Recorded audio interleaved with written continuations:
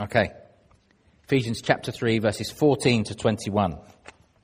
So if you remember from last week, I said that Paul was beginning this prayer. He started to pray and said, for this reason, and then he got distracted and started teaching them some theological lessons again. So this week is actually Paul starting again and completing his prayer. And this is what he says.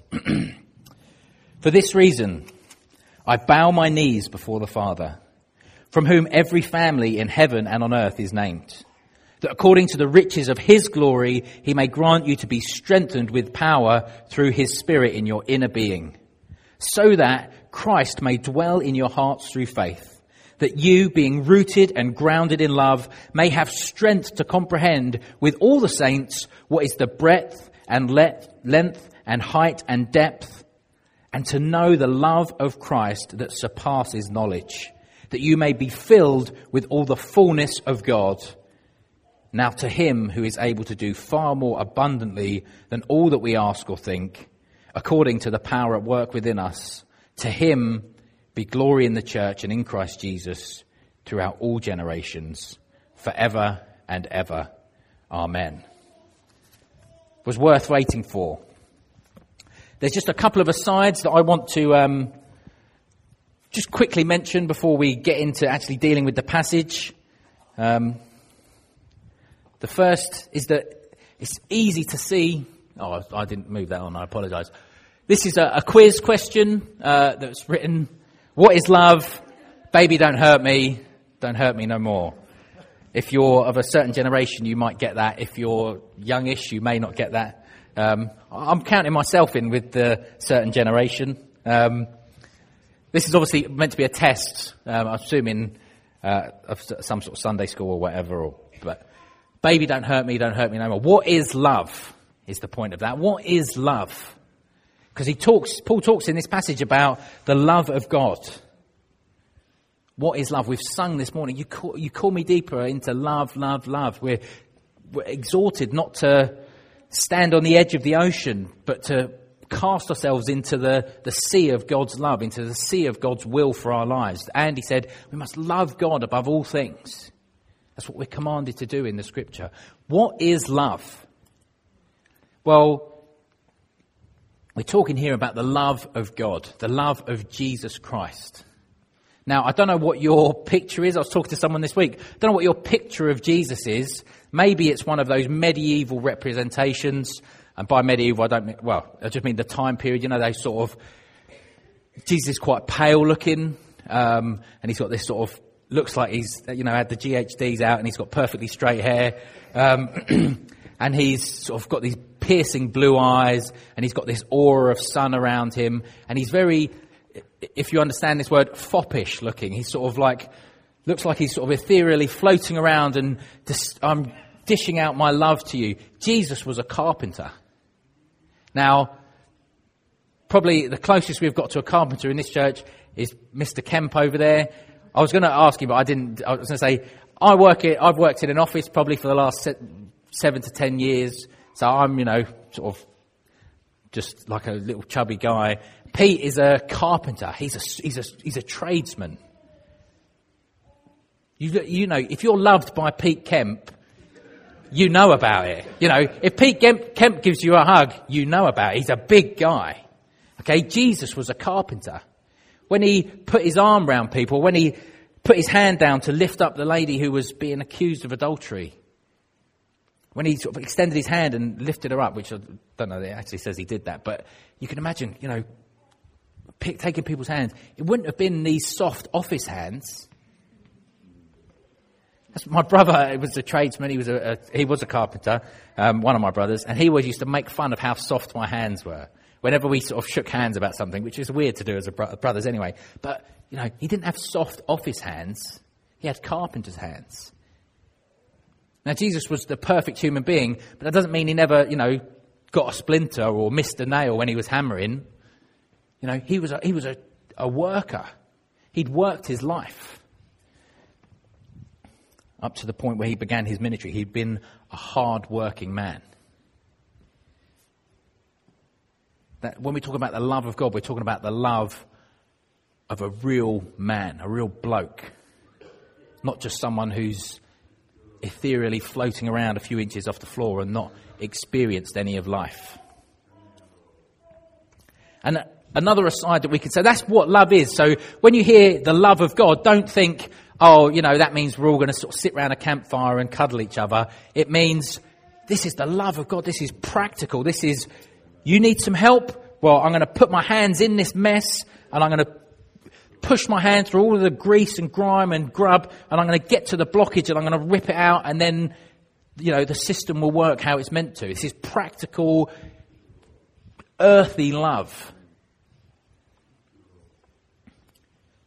There's also in this passage, if you just, purely as an aside, there's references, you can see this beginning of an understanding of a Trinitarian God. I bow my knees before the Father, that you may be strengthened with his power through his Spirit in your inner being, that Christ may dwell. The Trinity is being talked about. So if someone tries to convince you that the Trinity isn't legit, you can go, well, it's in the Bible. So, show me that it's not from the Bible. That's a pure aside, but I found it interesting when I was looking at it. So our passage this morning, there's two questions that we need to ask of the passage, I think, to interrogate this passage well. So we're going to ask these two questions, then we're going to walk through a few of the verses, and then I want us to ask ourselves a couple of questions. So what are the two questions from the passage that we're looking at? What are the important questions? Well, I think they're what and why. What does Paul pray, and why does he pray it? And there's two simple answers, and then we'll sort of expand on those answers a little bit. The simple answer to the what is that he prays for them to be strengthened. Strengthened for what purpose? So that they can grow in their understanding of God's love. And for them to be rooted and grounded in the fullness of that love. That's quite a weird prayer to pray, isn't it? I pray that you would be strengthened so that you can understand God's love more. I don't know if you pray that for yourself very often. Lord, strengthen me with the power of your Holy Spirit so that I can understand your love more. You might not pray it exactly like that. Maybe you pray, Lord, help me through the power of your Spirit to understand your word more. That's probably more what we would say. But I think actually that's probably if we're doing really well, we would pray that prayer. More often than not, we pray, Lord, strengthen me so that I don't lose my temper with my children again. Lord, strengthen me so that I don't do something at work that's going to get me fired because that person is so annoying. Lord, strengthen me because I just can't handle what's going on right now.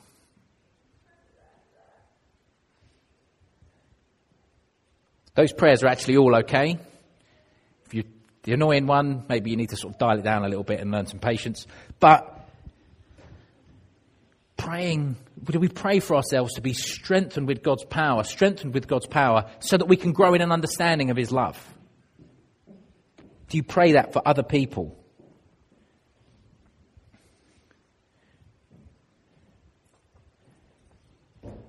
What? He prays that they would be strengthened by the power of the Holy Spirit so they can grow in their understanding of God's love. And the simple answer to the why is that so that from that position of grasping something more about God's love, being rooted and grounded in God's love, they'll be able to apply and live out all that he has taught them and is about to teach them. That's why Paul prays this.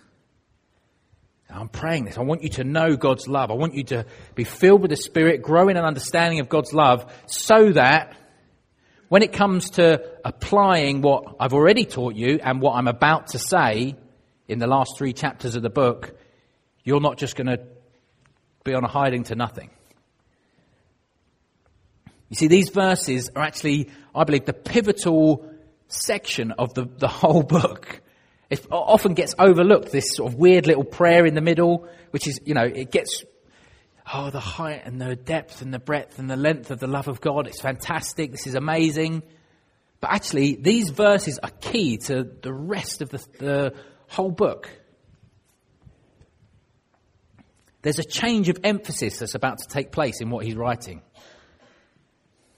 The first 3 chapters of this this book, the letter to the Ephesians and sort of the surrounding churches have been about this overview of God's love. What he's done for us, what he's created in this one new man, this new human society. Finishing with this amazing picture of God's church. I read that quote last week from John Hosier, and I'm sure many of us were excited as that was being read out. I know for me, I was like, yes, this is what the church is meant to be. This is what it's about. Come on. It finishes with this amazing picture of the fulfillment of the church as the sort of, this is what God's plan has always been. The church, come on, let's go. And we can be excited and think, yes, let's do it. Forget lunch, I'm going down the high street, I'm going to tell people about Jesus. I kind of imagine Paul was a bit like that in his writing. He's writing and he's sort of going, for this reason, and then he sort of just gets to the church. I didn't tell him about the church properly. Let me just write a little bit more about that. Oh, yes. Come on, the church. And it's easy in those moments to go, I'm going to emotionally respond to this thing. And that's sometimes appropriate and good. But what Paul does is really important. What he does in this book, if you're reading it as a whole, is really important. And it's very pastoral. Because it's easy when there's hype and excitement to rush people into things, to rush people into overcommitting and overpromising. And not from a bad place at all, from a really good place. Oh, the worship was I just really felt the presence of God. I felt his love. I'm ready to commit my full salary to the church. Oh, hang on a minute. That's a lovely sentiment, but we probably need to talk about how you can wisely respond to what God's doing. I want to be on the kids' work rota every week. I'm passionate about seeing the kids learn about Jesus. I'll do it every single week. Well, hang on. If you're doing that every week, you're never going to hear a sermon.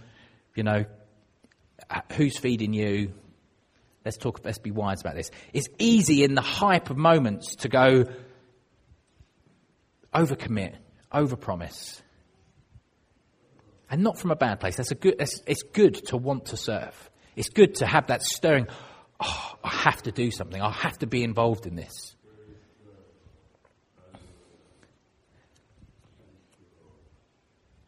We can be in that place, can't we? I've heard this message and boy, I'm fired up. I'm ready to do it all. Paul doesn't exploit that. He uses it to set them up for a win. I don't know if you know that expression. I try and think in terms of setting people up for a win or a loss. You know, you can set people up, can't you, to have a victory, or you can set them up to have a really difficult time, and actually they're probably not going to succeed in doing that. You know, if I say to you, oh, at some point, Andy, I'm going to ask you to do the worship on a Sunday, and then it's, 28 past 10 on a Sunday morning. I go, oh, Andy, do you remember when you said, yeah, you're really keen to do the worship? Now's your chance, mate. That's setting Andy up for a loss, isn't it? Now, Andy would be able to do that because he's that kind of guy. But that's setting people up for a loss, isn't it? If we want to set people up to win, we go, this is the thing you've said you do. You can do it then. Give them time to prepare. And Paul sets up the Ephesians for a win. He takes this, the church, I want to be involved in the church. I'm excited about being involved in this. And he says, and this, now you're all, I've got your ear, this is the eternal plan of God. Let me lay something on you. He sets them up for a win. So we're going to walk through this passage just very quickly, and then I want to ask us a few questions. I just want to make a few comments about the different verses, the things that Paul's doing here. Things that he says. He says this, for this reason I bow my knees before the Father, from whom every family in heaven and on earth is named. Now he almost distracts himself again. I don't know if you see that. From whom every family is named. He's still talking about the fact that Jew, Gentile, everyone was created by God, he almost distracts himself again, because that's the kind of guy Paul is. You read his other letters, he'll be talking about something and then he'll mention the name of Jesus, or he'll talk about the church, and suddenly there's this great paragraph, often very little punctuation, where he's just, oh, God, oh, the church. He almost distracts himself again, but he doesn't. He says, I bow my knees before the Father. Paul prays in humility. You look at the first 3 chapters of this letter, he's talked, just in the previous verses that we looked at last week, he's talked about coming through Jesus Christ with confidence and boldness to God.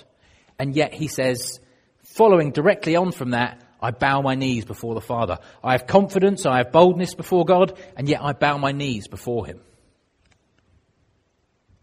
He prays in humility. He's striking a balance between an attitude of, I can approach God. He's made himself knowable. And he is the God who created everything. He is awesome. He is my Father, and he is awesome. He's striking that balance. Accessible Father and ruler of creation. That's who we come before. And it says in verse 16 that according to the riches of his glory, he may grant you to be strengthened with power through his Spirit in your inner being. Paul just talked about the unsearchable riches of Christ. And then he's saying, now from the riches of God's glory, which are unsearchable, may he give you power. May he give you power of it from his unsearchable riches through his Spirit. That's how he does it. That's how he empowers us to follow him, through his Holy Spirit. If you want to be strengthened in your relationship with God, if we want to be strengthened in our relationship with God, as we've talked about this morning, we have to be filled with the Holy Spirit. You have, and I don't mean just one off. You know, I was filled with the Spirit in 1985. That wasn't me, I was one. But, you know, it was back then, I remember it happening, it was fantastic. Paul talks about go on being filled. We're like a leaky bucket. Constantly, day by day, hour by hour, minute by minute sometimes. Lord, when Millie was young, I remember one evening when we were trying to get her to go to sleep, my oldest daughter Millie, and she was in that stage where they just don't want to go to sleep and they're crying all the time and whatever.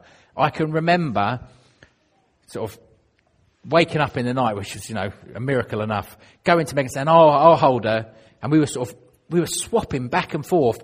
It felt like every 30 seconds. I was just like, I don't know what's going on. I'm half asleep. I'm so angry that this baby is not sleeping right now. I can't control. I don't know what I'm doing. Megan, you have to have her. And then sort of 30 seconds later, Megan's like, oh, you have to have her. I just can't stand listening to this noise anymore. And so I'm like, okay, right, my 30 seconds are up. Back to you. And it was like, it felt like we were just back and forth, which is probably why she wasn't sleeping, to be honest, because she was just getting chucked around. But we need to be filled again and again and again in constant communion with God. It's not a one and done type deal. When were you last filled with the Spirit? If we want to see God's power at work in our lives, we need to be filled with the Spirit. Verse 17, so that Christ may dwell in your hearts through faith, that you being rooted and grounded in love, may have strength to comprehend with all the saints what is the breadth and length and height and depth. Christ may dwell in your hearts. Jesus needs to dwell or live in our hearts, and that means he needs to be in the place of affection in our lives. What's your affection towards?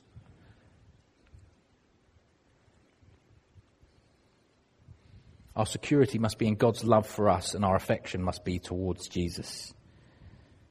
As Andy shared earlier.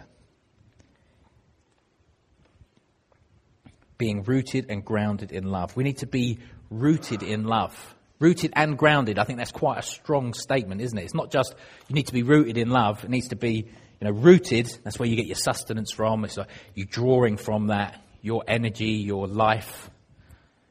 And grounded in it. It's what gives you stability. It's not just that you've got lots of energy to do stuff because you're rooted in love and I've got all this fantastic love of God, but actually you're grounded in it as well.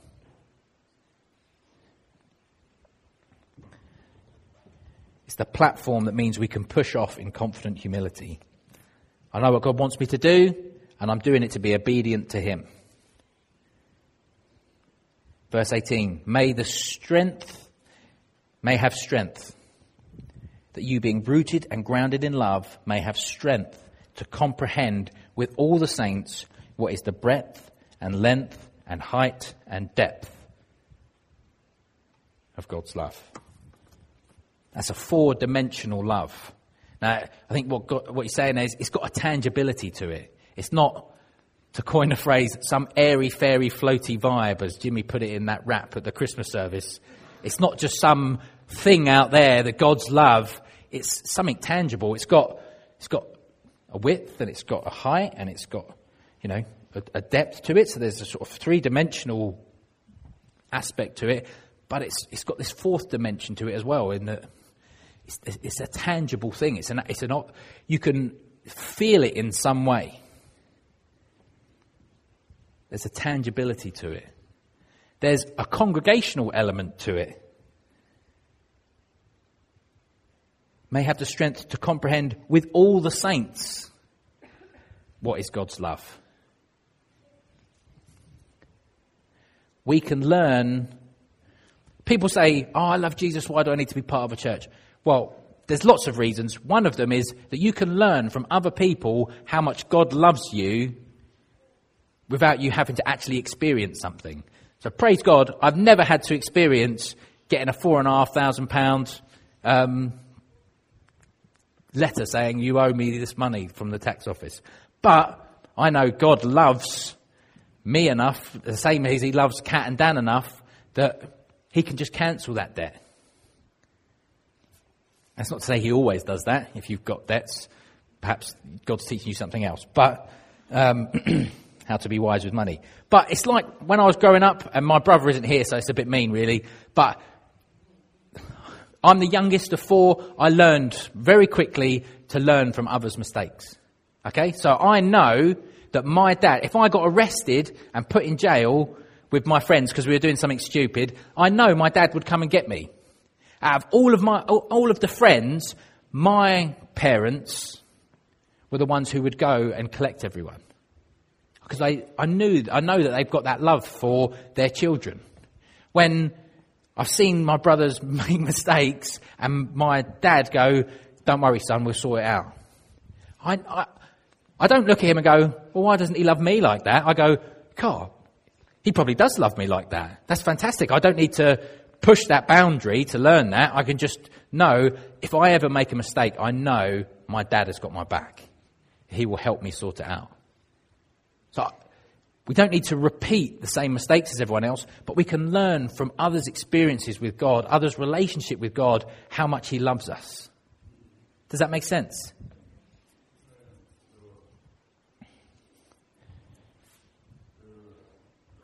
The getting arrested thing didn't happen that often.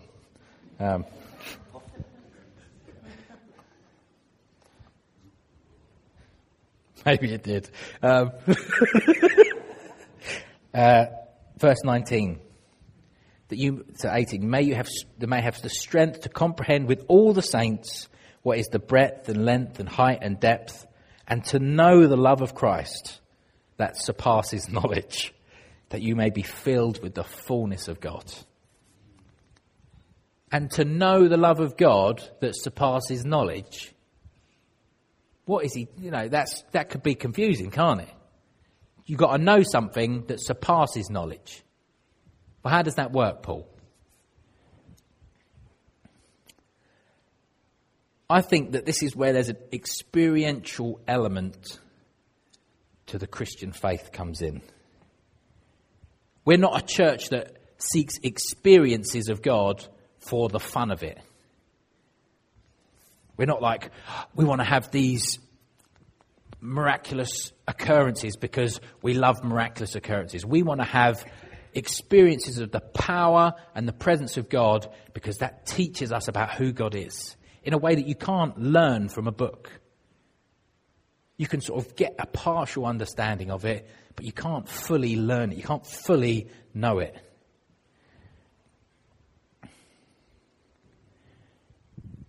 the power and presence of God demonstrates his love for us in a way that surpasses an intellectual knowledge.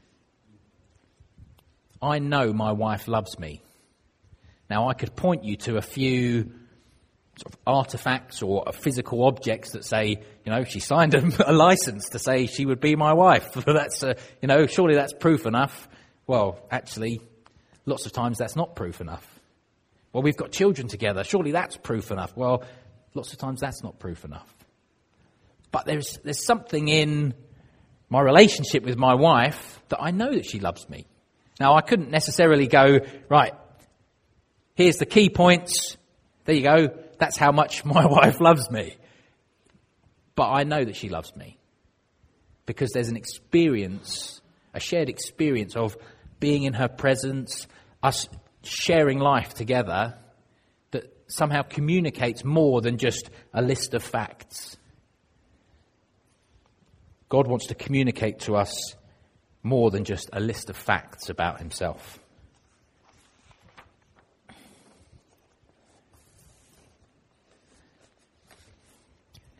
Now to him, verse 20, who is able to do far more abundantly than all that we ask or think, according to the power at work within us. Far more abundantly than all we ask or think. I'm going to follow up with Gareth. I forgot to say this earlier. I meant to say it before I started preaching. If you prayed for yourself to be healed, over the next week, test out that whatever it is, your elbow, whatever, see if you've been healed, so that next Sunday you can come back and say, we prayed last week that things would be healed. I've been to the doctor this week and I'm no longer, whatever it is that you've got going on. He's able to do more than we ask or think. I didn't think to ask him to heal Gareth's leg as he walked down the corridor. That wasn't like my plan of action in terms of prayer. But I just think there's an interesting note here that says, according to the power at work within us. So in the situation, I'm sorry to use this again, but in the situation with Dan and Kat and this sudden appearance of this money owing, this debt, it was God's power at work in someone else that did something more than they could ask or think. It's God's work at power in you is potentially the answer to more than someone is asking or thinking. Do you understand that? Perhaps God's doing something in you that is an answer to someone else's prayer. His power at work in you.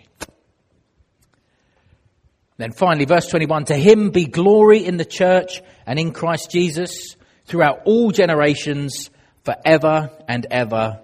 Amen. I write at the top of every single one of my sermons, it's on my template, wax lyrical. Because I'm that kind of guy. No, because I want to be excited about God. And I want to communicate to you my excitement about Jesus. And sometimes I don't do a very good job of that. But I want to ask you, what do you wax lyrical about? If you don't know what wax lyrical means, it means to speak enthusiastically or to be excited about and communicate. To speak with excited words. As human beings, we're made to wax lyrical about stuff. We're made to have heroes.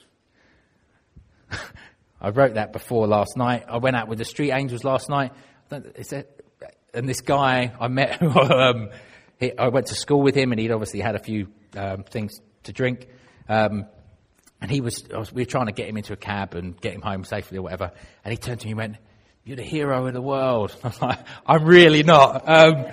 But we're made to have heroes. We're made to want, yes, that guy, he did it. It's amazing. Yes, she's achieved that thing that we've been wanting to do as a human race for years. We're made to have heroes. But we tear our heroes down, don't we? David Beckham, idolised by millions, loved by all. The men want to be him and all this sort of stuff, But we want to tear him down. Oh, maybe all this charity work is just to promote Brand Beckham, so that when his kids come, it's like we want to tear our heroes down. Now, I'm not saying that he's necessarily a great hero, but he seems a nice enough guy from what I can tell. But there's something in us we go, but they're only human. That's my hero, but really they don't quite cut the mustard. That's why we love fiction as well, because those heroes we can make as perfect as we like. Or we can give them matching flaws to us, so we go, oh, well, they've got the same flaw as me, so really I could be as heroic as them. That's not in my notes, but anyway. So there's Paul's prayer. He prays that they would be strengthened, filled with the Spirit, rooted and grounded in love, that Jesus would live in the seat of their affections, that they would increase in their understanding and experience of God's love for them, and that the fullness of God's love would be in them. And why does he pray these things?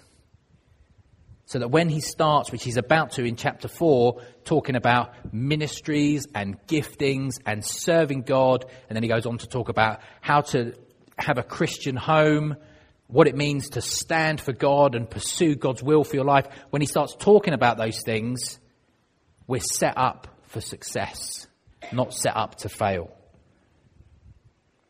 Paul does this so often. He marries up love and service to God. In 1 Corinthians, he talks about the gifts of the Spirit in chapter 12. And then immediately, straight after, he says, but all of that's rubbish if you don't have love. It's meaningless. In Romans 8, he talks about nothing can separate us from the love of God. And then a few chapters later in Romans 12, he's talking about, and in your service to God. It's so important. If you look, he's saying you must get this right. This has to be your starting position. I want to finish by asking 3 questions.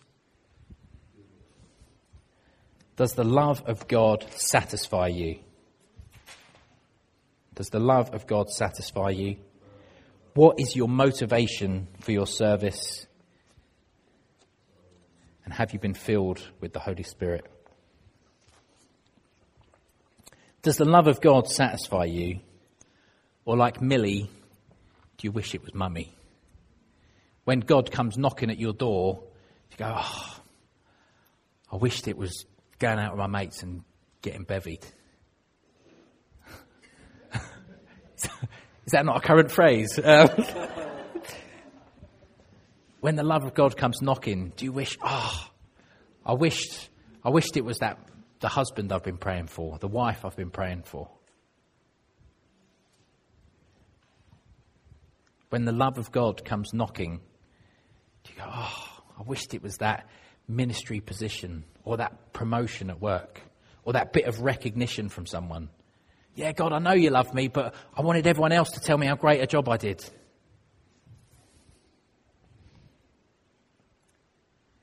Maybe it's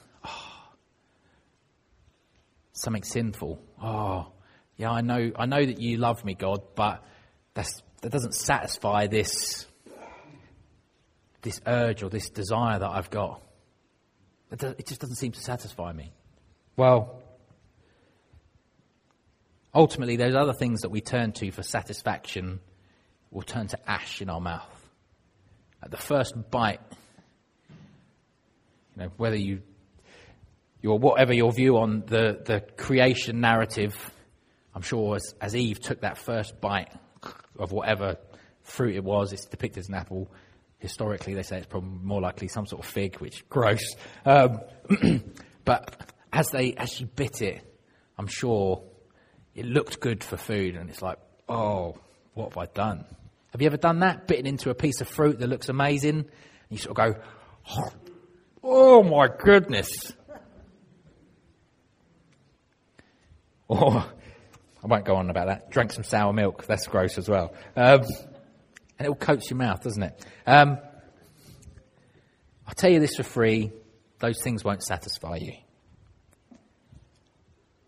Ultimately, when we say to something else, when we say to God, I know you're trying to love me right now, but I need to do this because that's going to give me satisfaction. When you do that, ultimately you're saying, you're not really God, this is. Or I am. God knows best how to give your life and my life meaning and fulfillment. What is your motivation for service? I want to do great things for God. Why are you saying that? So that everyone will go, wow, you did great things for God. So you want them to look at you actually rather than God. We must be grounded in this love that Paul is talking about, and that must be our motivation for service. Because if you're not grounded in the love of God, you're heading for trouble. Our service to God must come from a place of humility before God and a love for him in response to his love for us. It has to be from that place of security in our relationship to him and confidence in our status with him. You should never be serving out of God will be pleased with me if I do this thing. Now, he might be pleased with you when you do this thing, but he's already pleased with you. So don't do that thing to try and make him pleased with you, because he already is. We shouldn't serve out of a place of trying to ease our guilt. Oh, I messed up again and did that sin. Well, maybe if I sign up to an extra turn on the words rota, that will be okay.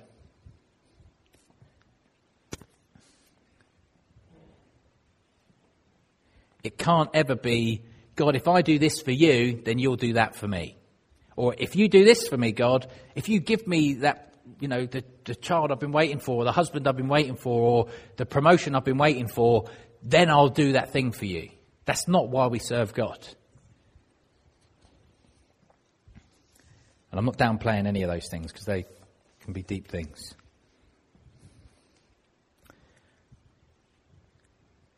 If that's your thinking, any of that is your thinking for serving God, and I'll finish soon, I apologise. We're a couple of minutes over. If any of that is your thinking for serving God, you haven't understood the gospel. Ephesians 1, which we read a few months ago, says, before the foundation of the world, he chose you in Christ Jesus. Now, I don't know what you were doing before the foundation of the world, but I wasn't doing very much to make me worthy of being chosen.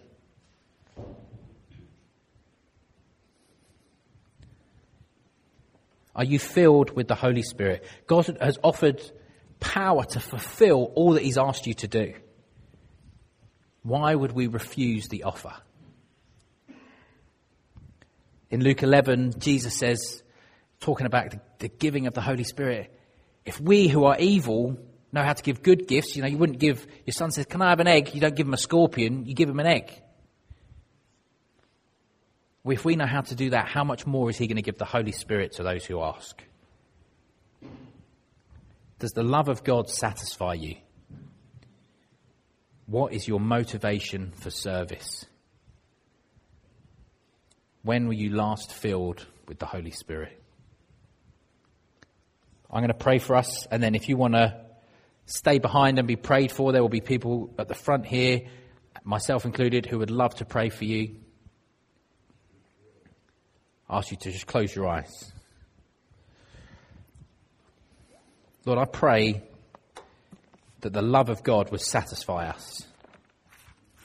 I pray that we would have a right motivation for service, that we would get in this place where your love has rooted and grounded us, that we might serve you from a good place.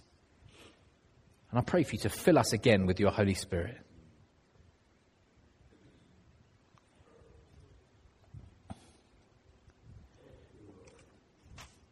I pray that according to the riches of your glory, you may grant us to be strengthened with power through your Holy Spirit in our inner beings, so that Christ may dwell in our hearts through faith, that we would be rooted and grounded in love, that we may have strength to comprehend with all our brothers and sisters what is the breadth and length and height and depth, and know the love of God, the love of Christ that surpasses knowledge, that we may be filled with all the fullness of you, God. Now I ask that knowing that you're able to do far more abundantly than we ask or think, according to your power at work within us, that we would glorify you in your church and in Christ Jesus throughout all generations, forever and ever. Amen.